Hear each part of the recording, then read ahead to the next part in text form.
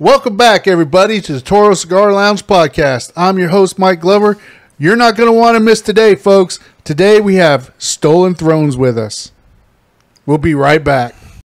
In a world desperate to separate us by our differences, there's still a place where you can go where all are welcome. The Cigar Lounge. Welcome to the Toro Cigar Lounge podcast. And we're back. Again, I'm your host, Mike Glover, a.k.a. 757 Cigar Mike on Instagram. Feel free to look me up. And to my left, we have... Lee Marsh, Stolen Throne Cigars. At Stolen Throne Cigars on Instagram. Nice. Very, very intuitive. And most of you know this guy by now, but we'll let him introduce himself. Ken Blue Smoke. Instagram doesn't want you to follow me. It won't show you my stuff if I put it out there. So if you already follow me, you probably know, but... I can't believe you're still battling Instagram. Yeah, I got less followers than I had in like months, and I put tons of good stuff out. You still got a strike or something against you? No, I checked it out. No strikes. You in Instagram timeout? Like yeah, he was for a while. He did some things he shouldn't have done, folks, on Instagram, and he got put in timeout. You know, it is weird. I noticed that, we do the live from the throne room on Thursday nights. I did notice that they stopped counting your views. Yes. Like the last couple ones, it's saying 0, and we're averaging, yes, 1,500, 2,000. It's weird. Yep. And then when you post that live to a reel, it doesn't count your views on the reel. Well, it was always a broken analytics thing. Yep. Right? Because it would never capture your live views in totality with the numbers after the fact, which isn't that big of a deal, but it seems like a silly platform. Instagram Live needs to get their shit together anyway. They have horrible compression. If it's one or two people, it seems to do okay. But if you add a third or fourth person, their system is not set up to take in 4 different high quality video feeds with audio and spit it back out into one. And I like the ease of the platform. Yep. I'll be honest, it allows me to go live when I'm in Nicaragua or here. Right. But I will say you're right, and it seems to have a lot of bugs at the moment, right? Like I've had a couple now where you can't see other people that are on there. Like happens every one of our lives. Yeah, pretty much. Everyone. The best part is that when you watch our throne room lives, like it breaks Kaplowitz's brain every time. Like he can't. We go through a spiel of like, "Are you there? Can you hear me? What are you wearing? I can't see you." So like it becomes its whole ordeal. It's horrible. It's absolutely horrible. Instagram, get your shit together. Fuckers. Right? Okay, what are you smoking, Lee? What are you smoking today? I'm smoking the Yorktown Fleet Box Press Torpedo. Nice. This is, I'm sure you guys know, this is our newest release. Mm-hmm. Launched it at the PCA, started shipping in September. Really cool cigar. Very popular stick in our humidor. As you're smoking a Crooked Crown. I'm smoking a Crooked Crown, which is, hands down, the second most popular cigar we sell. But the Yorktown Fleet was selling a lot. It's a cool cigar, and I think, there's always like this rush period when we release something, and then there's like this trying to understand what I'm up to next kind of thing. Because like I'm so conditioned to try not to do everything. Like I was up against it so much, and we talked about this. Like once the Crook came out, and it kind of took off and became its own thing. Like I was under all this pressure. Like how the fuck do you follow that up? And it's hard. And it's always been my goal to be unpredictable as a blender. I never want anything to be the same or taste the same. And like even with the Yorktown Fleet, like there was everyone who was worried that it was going to taste like the Call because it's the same wrapper, but we aged it longer for the Maduro process. Right. And it's nothing the same. It doesn't taste anything like the Call. No, it does not. It does not. Ken, what are you smoking? I have the house stick from Willie's, which is a local lounge where we're at, and Stolen Thrones handles their sticks, so it has a similar vibe, and it's a really good stick. This is their full-bodied stick that I got from their event the other day. Now, did you blend that for them? Kinda, sorta? I don't know. Maybe. Kinda? Willie has like 30,000 house sticks. I know. It's actually great. It's a great experience. Yeah, so when Noelle and I started doing that, like, it was a very different vibe. And there was some stuff that I blended, and there's stuff that, Noel blended, and then we changed things. I mean, if you've met Willie, yes, he's a tinkerer, right? So it's just like you give an inch, take a mile. That's Willie. Yeah. But yeah, they're great cigars. I mean, they're a big supporter of the Rojas factory in totality over there. Yep. Us, Noel, the house blends, it's all the same. And I think we just missed you Friday night. We were there. Oh yeah, we were there, and I think it was about 6:30. I'd been there since about 2:00 with Jake, and I saw Jake. I was ready. I saw Jake. Yeah, I was ready. So, well, I had some family stuff to do. You know, we were at the office, and then went and got our Christmas tree. Mm-hmm. So we still do real trees. So we then did that. Went to dinner, and then I stopped in Willie's 7th anniversary. Jake was still there. Yeah. Jake was still there. Jake was lighting up another cigar as I was leaving. He was going to have one more before he trekked back through the tunnel. He just wanted to make sure traffic died down enough. Yeah, I told him I don't feel bad for him. I used to do that every day. I did it every day for 15 years. I didn't do it that long. I did it for like 7.5. Yeah, I did it for 15 years, and it sucks. It's terrible. You know, when I was like... in the summer times, it's like a tale of two cities, right? It absolutely is. In the summertime, what I would do on Fridays, I would just go have a cigar and see a movie. Mm. The same difference as sitting in traffic for 2 hours. Yeah. Yeah. Definitely. Well, now they got Magoo's over there in Norfolk. Yeah, Magoo's great shop. John's awesome. Big supporter of Stolen Throne. That was the first time I tasted Crick of the Crown, and that was the I know I said this on the Toro Tuesday, but that was the first cigar that really was like, okay, this could be my go-to cigar. This was one that really stood out to me. Like, this is what I wanted. I did not pay him to say that.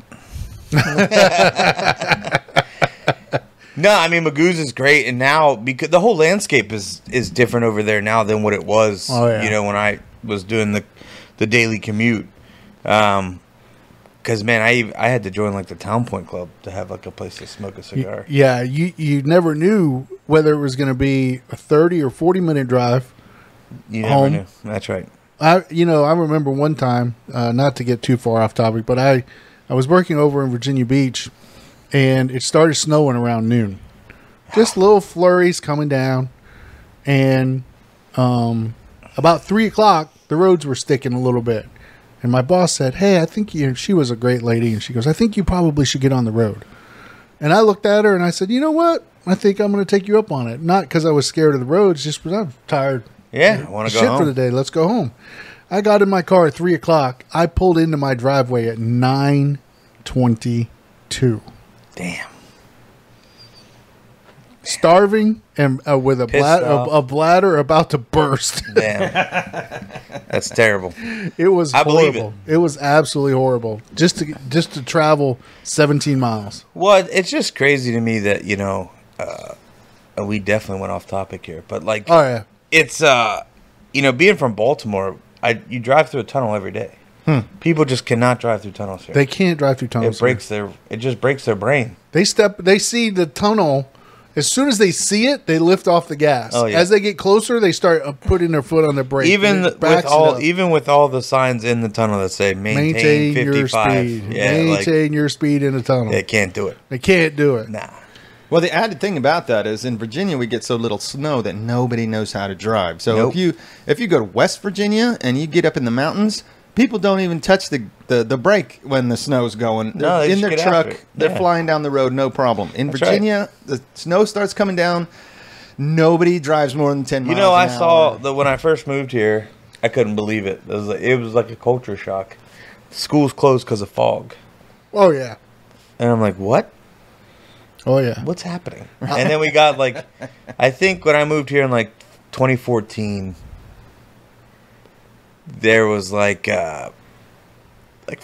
got 4 inches of snow the week I moved in. Shut down for a week. Oh, yeah. A week. A That week. sounds right. It's about right.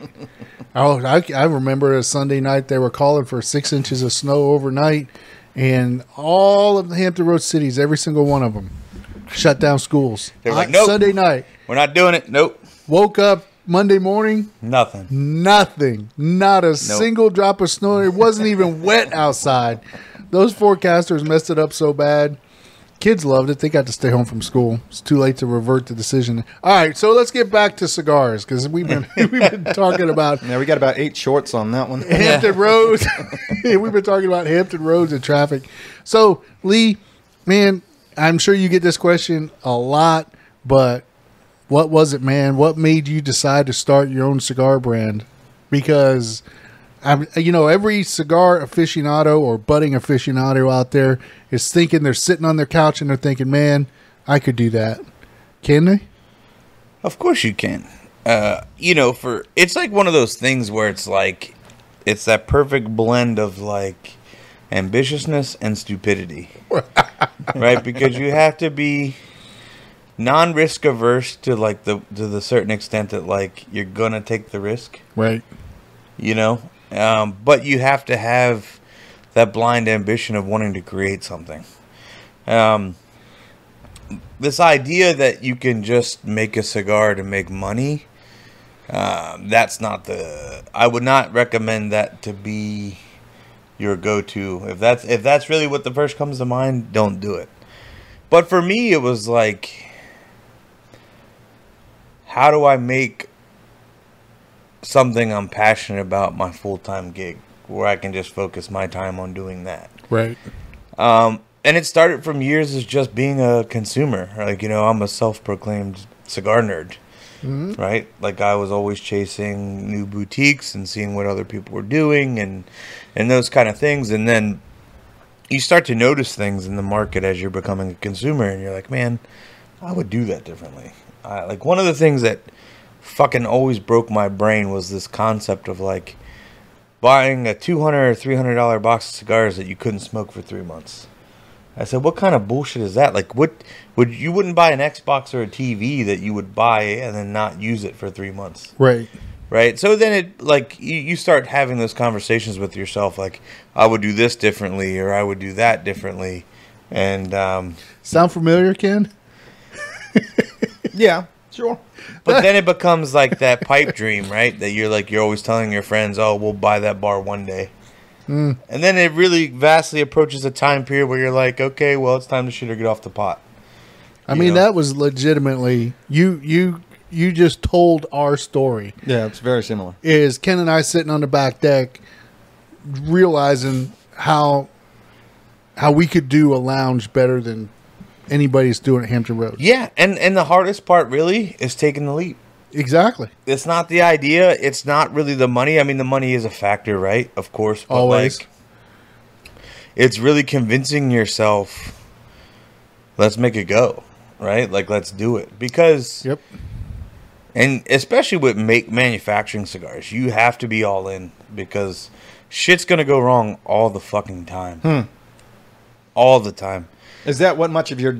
Not much of your day, I would think, but continuously you feel like you're putting out fires here and there to keep the thing on the right track? Yeah, I mean, it's like for us, because with the infrastructure we have now and the factory and the processes we've put in place, it's a lot better.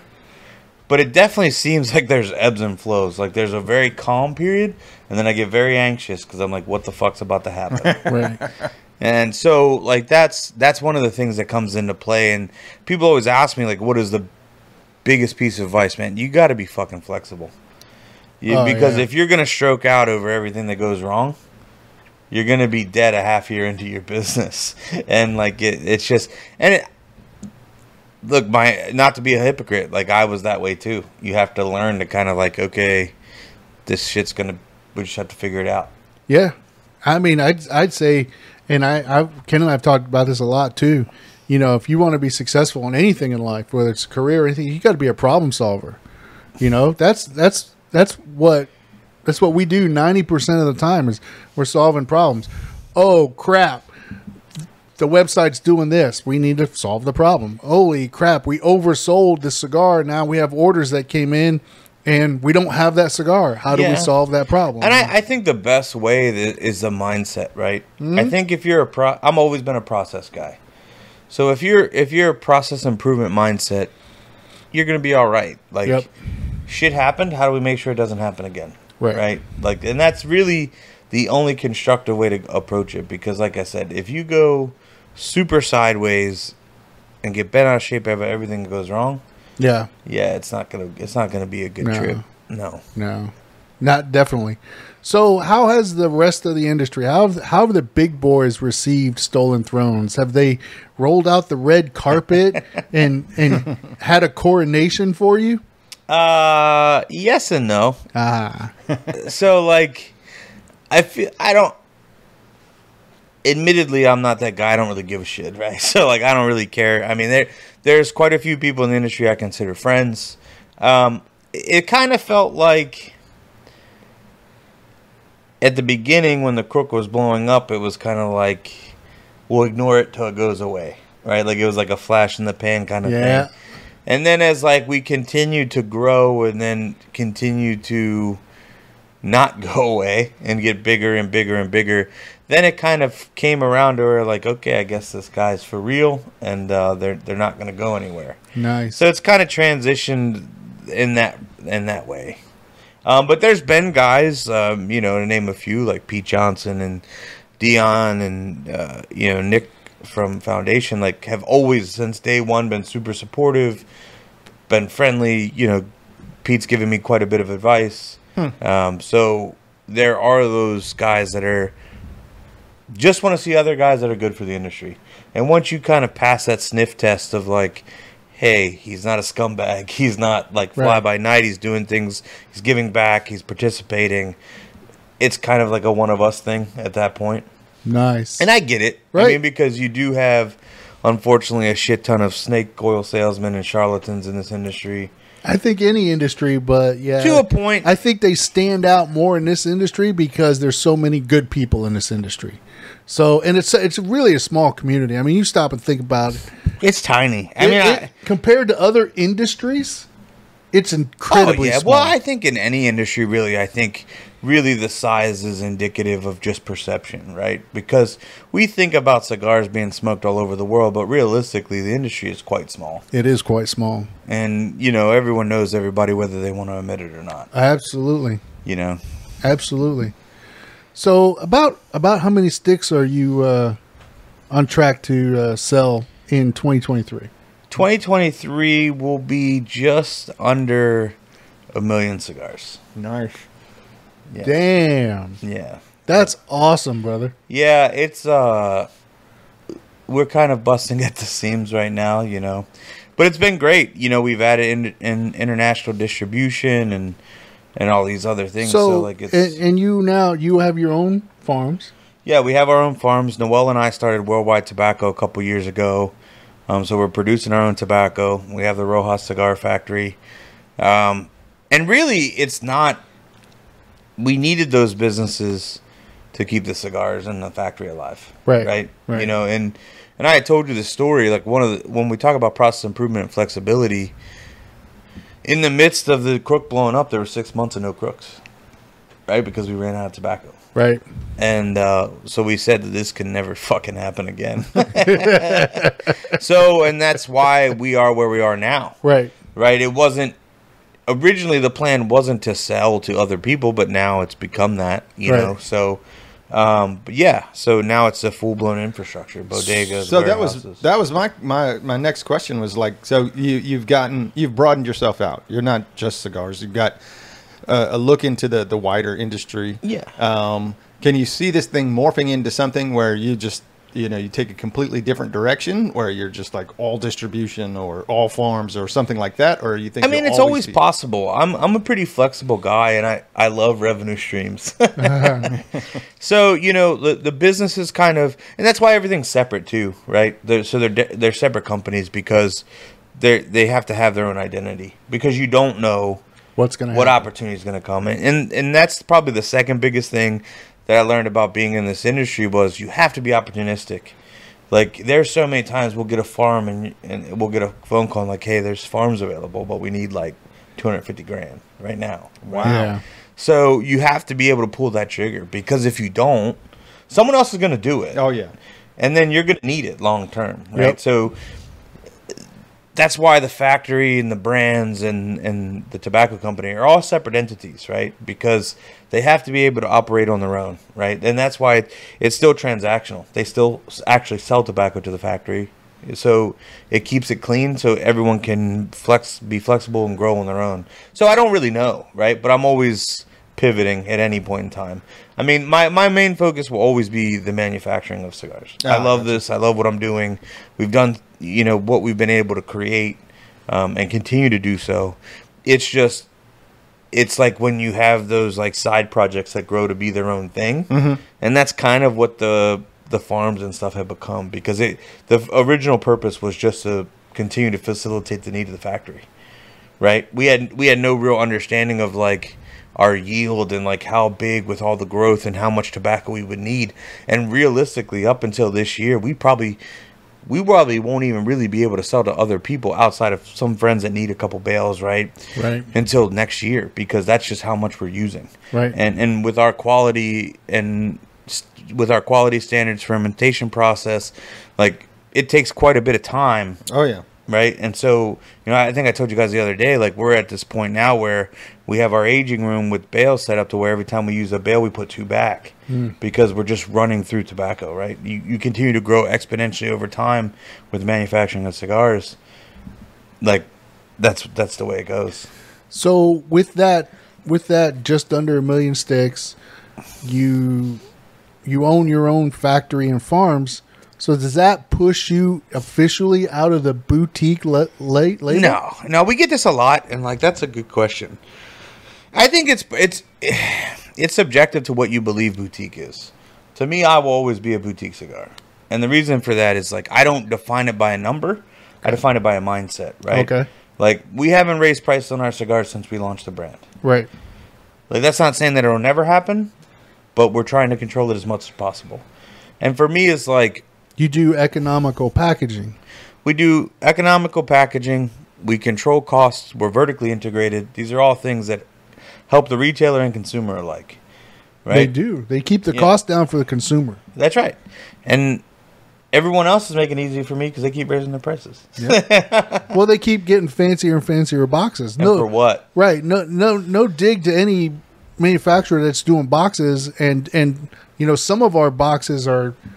The works of art. That's works for sure. of art, you know? At some point, you're only going to get one cigar in the box because the box is so expensive. Yeah. That's true, actually, with the, what did we just have? We had that 30-100 by 8 by 100. What was that thing? That huge cigar I smoked? The Lunatic. The Lunatic. Yeah, the 10 by 100. Box. The 10 by 100, yep. But yeah, I mean, so...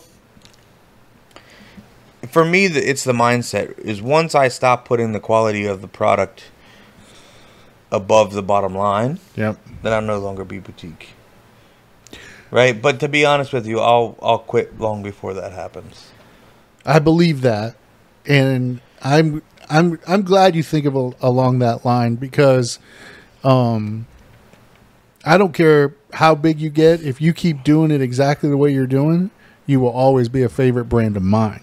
I appreciate that. But so the thing with numbers is kind of like, it kind of baffles me a little bit, right? Because you're telling someone you don't want them to succeed because you think it's going to change your product. Right. Because ideally, of course, with success, you're going to grow in terms of numbers. Right. But that doesn't mean your standards have to change.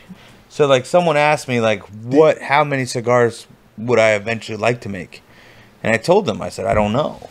We're going to keep making more and more cigars until we can't meet my standard. Right. Once that production level starts failing at the quality portion, it's done. We're done there. But you're a process guy, so that should never happen. Should never happen. But there's a limit, right? There's a capacity to everything, There is. So we haven't found it yet, and thankfully so. But never say never. Right. So I got a question. I heard this a couple of different ways, and I would love to get your input on it. So. If you're watching this, you can see we have a bunch of bundles, and they're all the same size. But the advice I've heard from the other side, from the store side, is you need a bunch of different sizes so you can fill up that space. That's so what's your bullshit. take on that? Do you need lots of sizes? I mean, clearly it seems like you'd fall on the you don't need lots of sizes. No, I don't believe in line extensions. Right? Every portfolio edition we've done has been 2 Vitolas. We've kept the Robusto, and we've done something different, right? With the Crook, we did the Robusto Toro. which is classic. Yep. Call, we did the Robusto Cuban Corona 6x46. Three Kingdoms, we did the Robusto and then the Prensado, the softbox pressed Toro. And then with the Yorktown, we did the Robusto and the Torpedo. And for me, it's because I am a process guy, I'm a data guy. Man, you're going to have to give me a shit ton of data to tell me that you're actually going to sell more cigars in another line, or you cannibalizing another size that you're already doing. Right. Right? Like, prime example. For the 5th anniversary of the Crook, which is next year, we're doing a one-time release of a Crook Corona just to celebrate the 5 years, right? We've always been asked for a smaller Vitola of that cigar. I've been working on it for a year.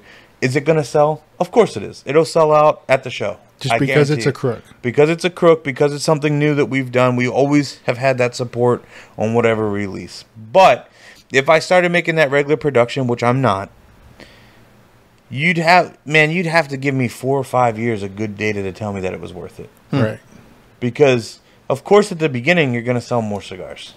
But over time, are you cannibalizing the Robusto or the Toro just because you added a Corona? Or all of a sudden, you're creating this new magical market segment that just wanted, like, that Corona. That's really what you were missing, that one extra size. But, like, I've kind of been a contrarian by nature, right? Like, because I can't tell you how many people told me that I was an idiot because I was only coming out with one cigar and two sizes. And even Noel laughed at me. I still give him shit about this now, 7 years later. He's like, you're going to be a bundle cigar guy. You're going to make bundle cigars. And I said, yup. And every year I tell him the same thing. Hey, I'm selling a shit ton of those bundle cigars. Well, the thing is, like, for us, when we look at, like, we have some brands, we have a number of different sizes. And we end up getting customers who are like, why don't you, they end up buying the size they don't want because that's the only thing that's left. And we would be better off limiting our sizes to some degree with the most popular ones, because it's a rare cigar smoker who's looking for a very specific size of a very specific blend. You can't be everything to everybody, right? Correct. So basically what you do is you build basically an umbrella off of comparable data, right? So regardless of what people want to believe or say, Robusto Toro is always going to be the most popular sizes. Right. Historically, it's the most selling size of cigars, period. Right? And we get a lot of people, especially with Noel being the king of small ring gauges, people want Lanceros. I love a Lancero, but they don't sell. Right. Yeah. Like, if you do it on a limited basis, and if it's a brand with a reputation of quality, you do it once, they'll do it. Like, if I made a Lancero, I guarantee you I wouldn't have a problem getting rid of them. Right? Oh, yeah, for sure. But if you do it long term, for whatever reason, it's the same thing. Like, one of my favorite sizes of all time, the 109. I've talked to, I've had, Jose Blanco and I have had hour-long conversations about that cigar. We both love that size, and he said the same thing. They just don't sell. And, you don't know why. Yeah. But so you basically just have to, you can't be everything to everybody. Yeah. That's really the end of it, right? We want to serve as many as we can, but you just can't. It's... Especially in the beginning. No. So you have to do what you believe is right and what proves to be working. But the benefit that you have at the beginning that a lot of people pass up on, and it's such a shitty circumstance, is be flexible, fail early and often. If it's not working, change it now. Yeah. Don't wait 5 years. Right. Don't wait 5 years. Invest all that time, energy, effort, and capital into something that's not working. I think this is the issue the majority of the smaller boutique brands have. They have too many options in the beginning. If they would have done 1 or 2 sticks in 1 or 2 sizes and just done them phenomenally. Yeah. And build their brand off of those. I've always said I'd rather be really good at 1 or 2 things than be okay at a shit ton of things. Right. Right. And so I think you're right. I think when you think about the cost it takes to launch a brand, trademarks, packaging, cigars, and then you're choosing to go down an antiquated approach of having a Maduro, Connecticut, Habano. So let me ask you this. You brought it up, so I'm going to ask you. If I'm a guy sitting on a couch at home and I'm thinking I can do a brand, I want to do a brand. I like this conversation Lee and Mike and Ken are having. I'll do 1 cigar and 2 Vitolas Don't take my shit. No, but they're thinking, hey, I'm now motivated. I'm going to go do this. About how much would you recommend for them to have in their bank account to start this process? At least $100,000. At least because varying costs of production costs of actually getting your cigar. Yep. You have packaging decisions you have to make, and if you go with boxes, they're stupid fucking expensive. Yep. Right? You have to be able to do economies of scale. Yep. Right? And what you have to understand with the current state of like manufacturing of boxes now, there's like 3 or 4 good players, and they know they're good. Yep. So there is no volume discount. Right. Right? And you have to think about it. If you're paying $6 to $10 per box, that doesn't sound like a lot. But extrapolate that over hundreds of thousands of cigars. Right. Right? And then bands. Paper is stupid expensive. Yes. You have your die setups for your bands, right? That's $1,000. Yep. Then you have production of your paper. And then you have your trademarks. And you have your lawyers. You have your import fees. You have all this shit. And before you know it, and then you have that great check from the government you got to pay before you sell your cigars. The import taxes. Right? So, like, it gets away from you really quick. Oh, yeah. And to be honest with you, I did this years ago. Yeah. So $100,000 might not be enough. Yeah, I honestly was thinking somewhere in the neighborhood of 250. It might be that. Depending on how you're going to depending on how you're going to approach it. If you're going to do bootstraps like we did, you can save quite a bit. But if you're going to go right to a distributor, which I hate that idea. Right? We get that a lot. And like my biggest reason is it's not that there's not good distributors. There's great distributors out there. The problem is if you quickly hand over portions of your business, you've never learned them. Right.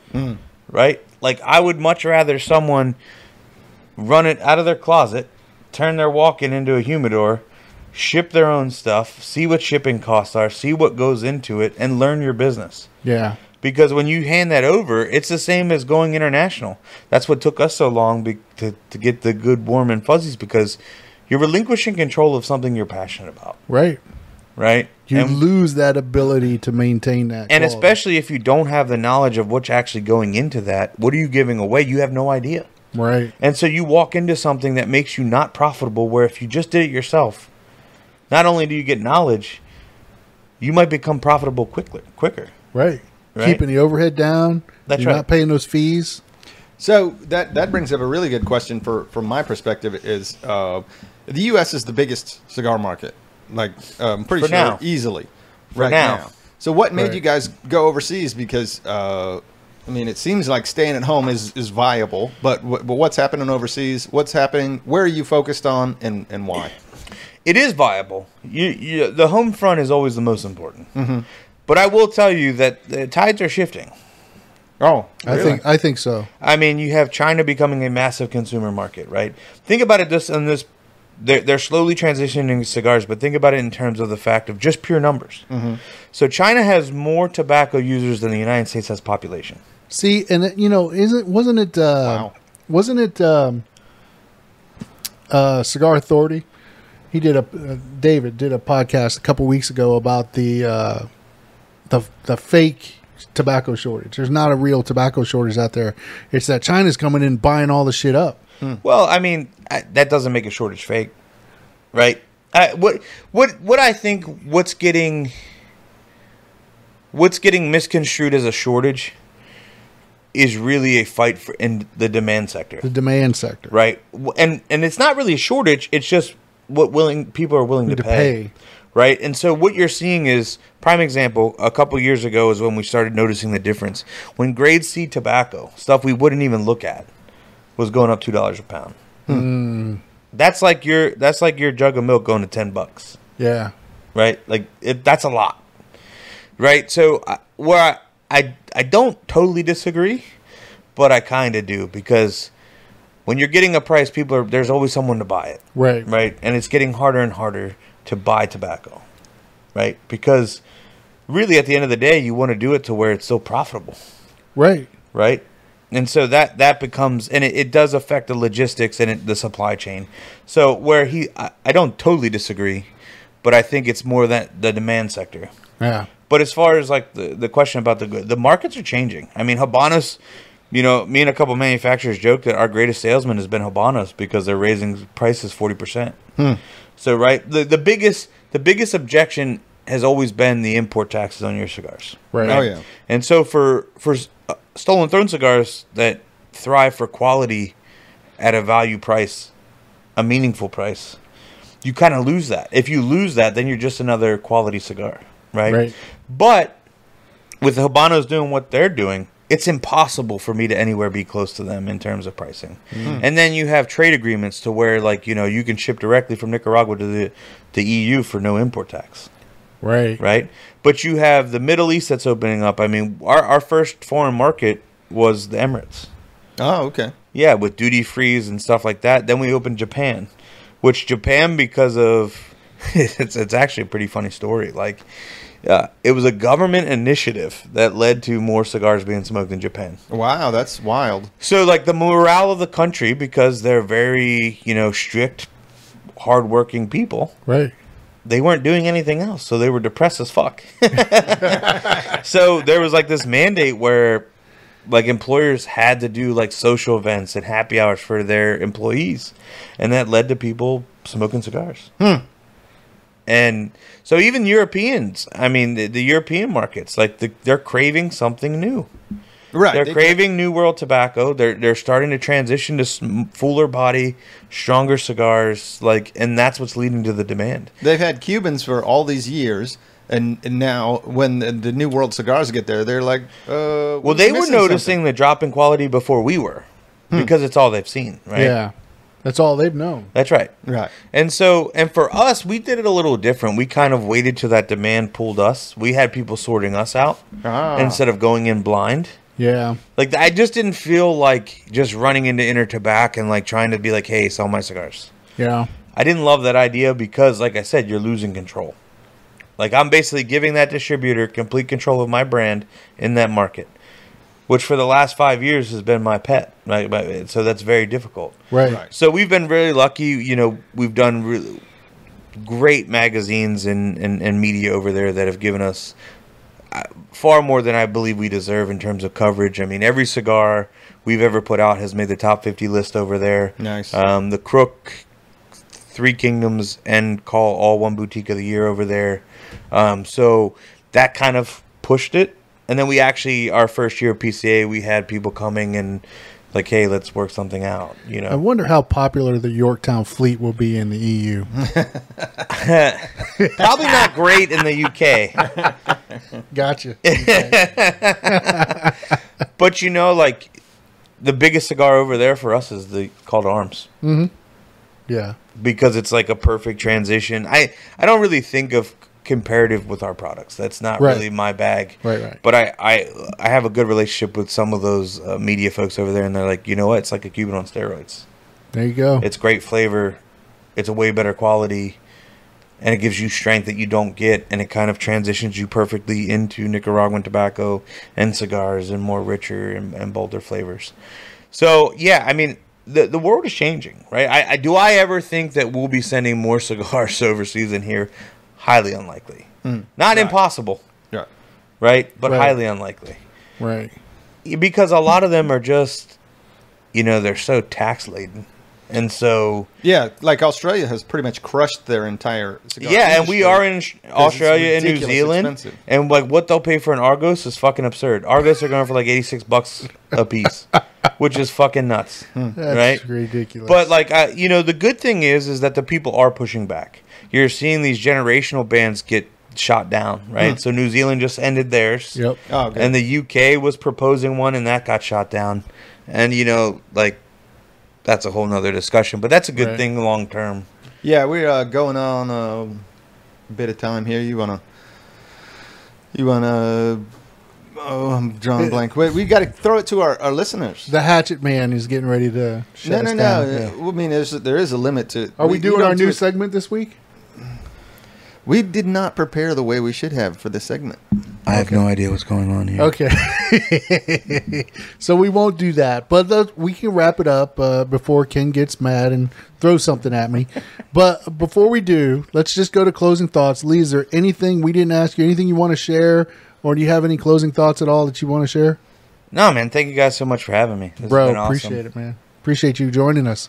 You're our first manufacturer live on our podcast, so we're thrilled that Stolen Thrones could be here. Ken?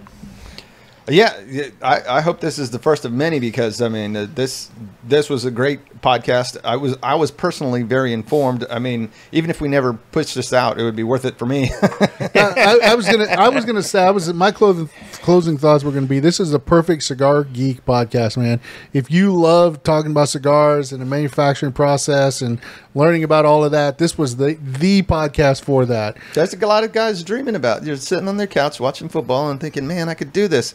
And the barrier to entry isn't that high, and you could do it, but will you do it? That's the question. Yeah, that's will right. you do it? Now, I will say this: I'm gonna add one thought of caution before you just jump off your couch and go write a check for $100,000. Be ready to be all in. Yeah, that's big.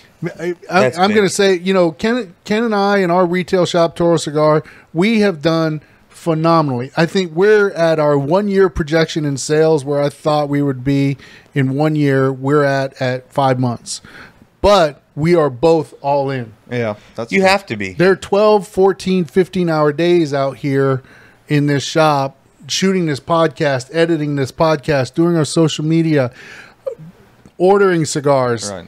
inventorying cigars, shipping cigars, paying tobacco taxes, customer service issues. I get no less than 2 or 3 emails or Discord DMs a day. You need to be all in. If you're going to do it, be all in. My college coordinator told me this, and I'll never forget it, and I've used it multiple times. There's no such thing as halfway pregnant. You either are or you're not. You either are or you're not. That's right. And that's great. Okay, we're going to wrap it up, guys. Thank you so much for joining us. If you like this podcast, please like, comment, and share the podcast below. As you guys, we talk about this every week. We are constantly fighting the YouTube algorithm to get our content out there. The more you like it, comment, and share it, the more likelihood we will get this content out to other people who might enjoy it as well. Also, your comments, we'd love to hear what you think about boutique cigar brands, starting your own cigar brand. Have you ever thought about it? Let us know in the comments below. Specifically, Stolen Thrones. Right? Exactly. And with that, we're going to close it out. Guys, have a great week. Be a man, smoke a cigar, and God bless you all. Cheers.